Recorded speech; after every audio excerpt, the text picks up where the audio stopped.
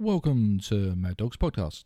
Today we're going to be talking about the Breonna Taylor shooting and the ramifications that this has caused throughout the US. Breonna Taylor was a 26-year-old woman who was fatally shot by the Louisville Metro Police Department on 13th of March 2020.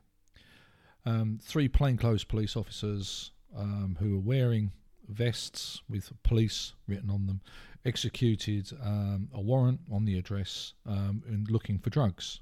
The court had issued a no-knock warrant initially, but that was later changed to a knock and announce warrant, which means that the police have to knock on the door, announce that they're the police, then enter the premises. Kenneth Walker, Breonna's boyfriend, on hearing the police entering the premises, believing that they were intruders, fired his handgun towards the police, injuring one of the officers. Police officers then returned fire, hitting Breonna 6 times. Firstly, what we need to look at is, was the police lawfully on the premises? And in fact, they were lawfully on the premises. They had a warrant, they executed that warrant. Unfortunately, their intelligence seems to have been flawed and out of date, which resulted in this tragic case. And did Kenneth Walker have the right to shoot at the police officers? Yeah, I would say he did. If he honestly believed that they were intruders and didn't identify them as police, and he was protecting himself and Breonna, then yes, of course, he had the right to shoot them. Next, you have to need to look, did the officers have the right to return fire? Yes, they did, because they were lawfully on the premises. They were executing a warrant. Somebody shot at them. An officer was injured, so they returned fire, and unfortunately, they killed Breonna. Now, what I'd actually like to criticise about all of the coverage by the media is that I've heard of various different media outlets now reporting this, and they always say that she was shot by police officers. There's never any mention that Kenneth Walker actually fired first and then police officers returned fire.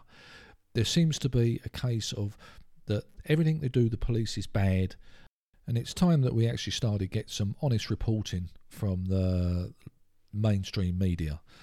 Because at the moment, they're just pushing the narrative that they think actually suits what people want to hear, and not actually pushing the facts. That's not what journalism is actually about. The journalism is about getting to the bottom of the case, digging up all the evidence, and putting it out there as it is. Don't get me wrong, I will back the blue. Being an ex-police officer myself, I think it's important for people to support the police. It's not an easy job. The way things are going in the US and around the world, there's less and less people are actually going to take up this as a career. Or the police officers are actually going to be frightened to do their job because in fear of having a complaint, in fear of actually doing something wrong and being taken to court and sued for it. Can you honestly imagine a world where there was actually no police officers? The rule of law was the rule of the street. Only the strong will survive. This is what these people are actually promoting at the end of the day. Now, at the end of the day, the court has actually decided that Breonna's killing, tragic as though it was a mistake. Nobody was actually at fault. Immediately after the court's verdict, people were out on the streets demonstrating, which is their right to demonstrate. But they was actually damaging property again, and unfortunately 2 other police officers were shot. This is actually going to cause a severe problem in the United States, because if police officers keep being singled out just because they're police officers and they're shot indiscriminately for no reason, police officers are going to actually be on their guard, and they're going to probably become a bit trigger happy. You know, you approach a police officer, he's not going to know what your purpose is when you approach him. And I think this is actually going to cause more problems. There's going to be more people shot, there's going to be more people demonstrating, and there's going to be more police officers shot, and there's going to be more innocent people shot. Now, where's this going to stop? When's it going to end? Now, the Supreme Court has actually ruled that Breonna Taylor, it was tragic, but nobody was at fault. Now, you've got to understand that the Supreme Court have made a judgment. Unless you're going to throw everything out of the window, you're going to say, well, none of the court rulings are worth the paper they're written on, that you shouldn't have police officers, you're going to have complete anarchy. And I just don't understand what people want. What do you want to replace this? I'm sure subsequently tonight there's going to be more riots, there's going to be more property damaged, there's going to be more people put out of business, there's going to be more people losing their jobs. This is just not helping the cause, guys.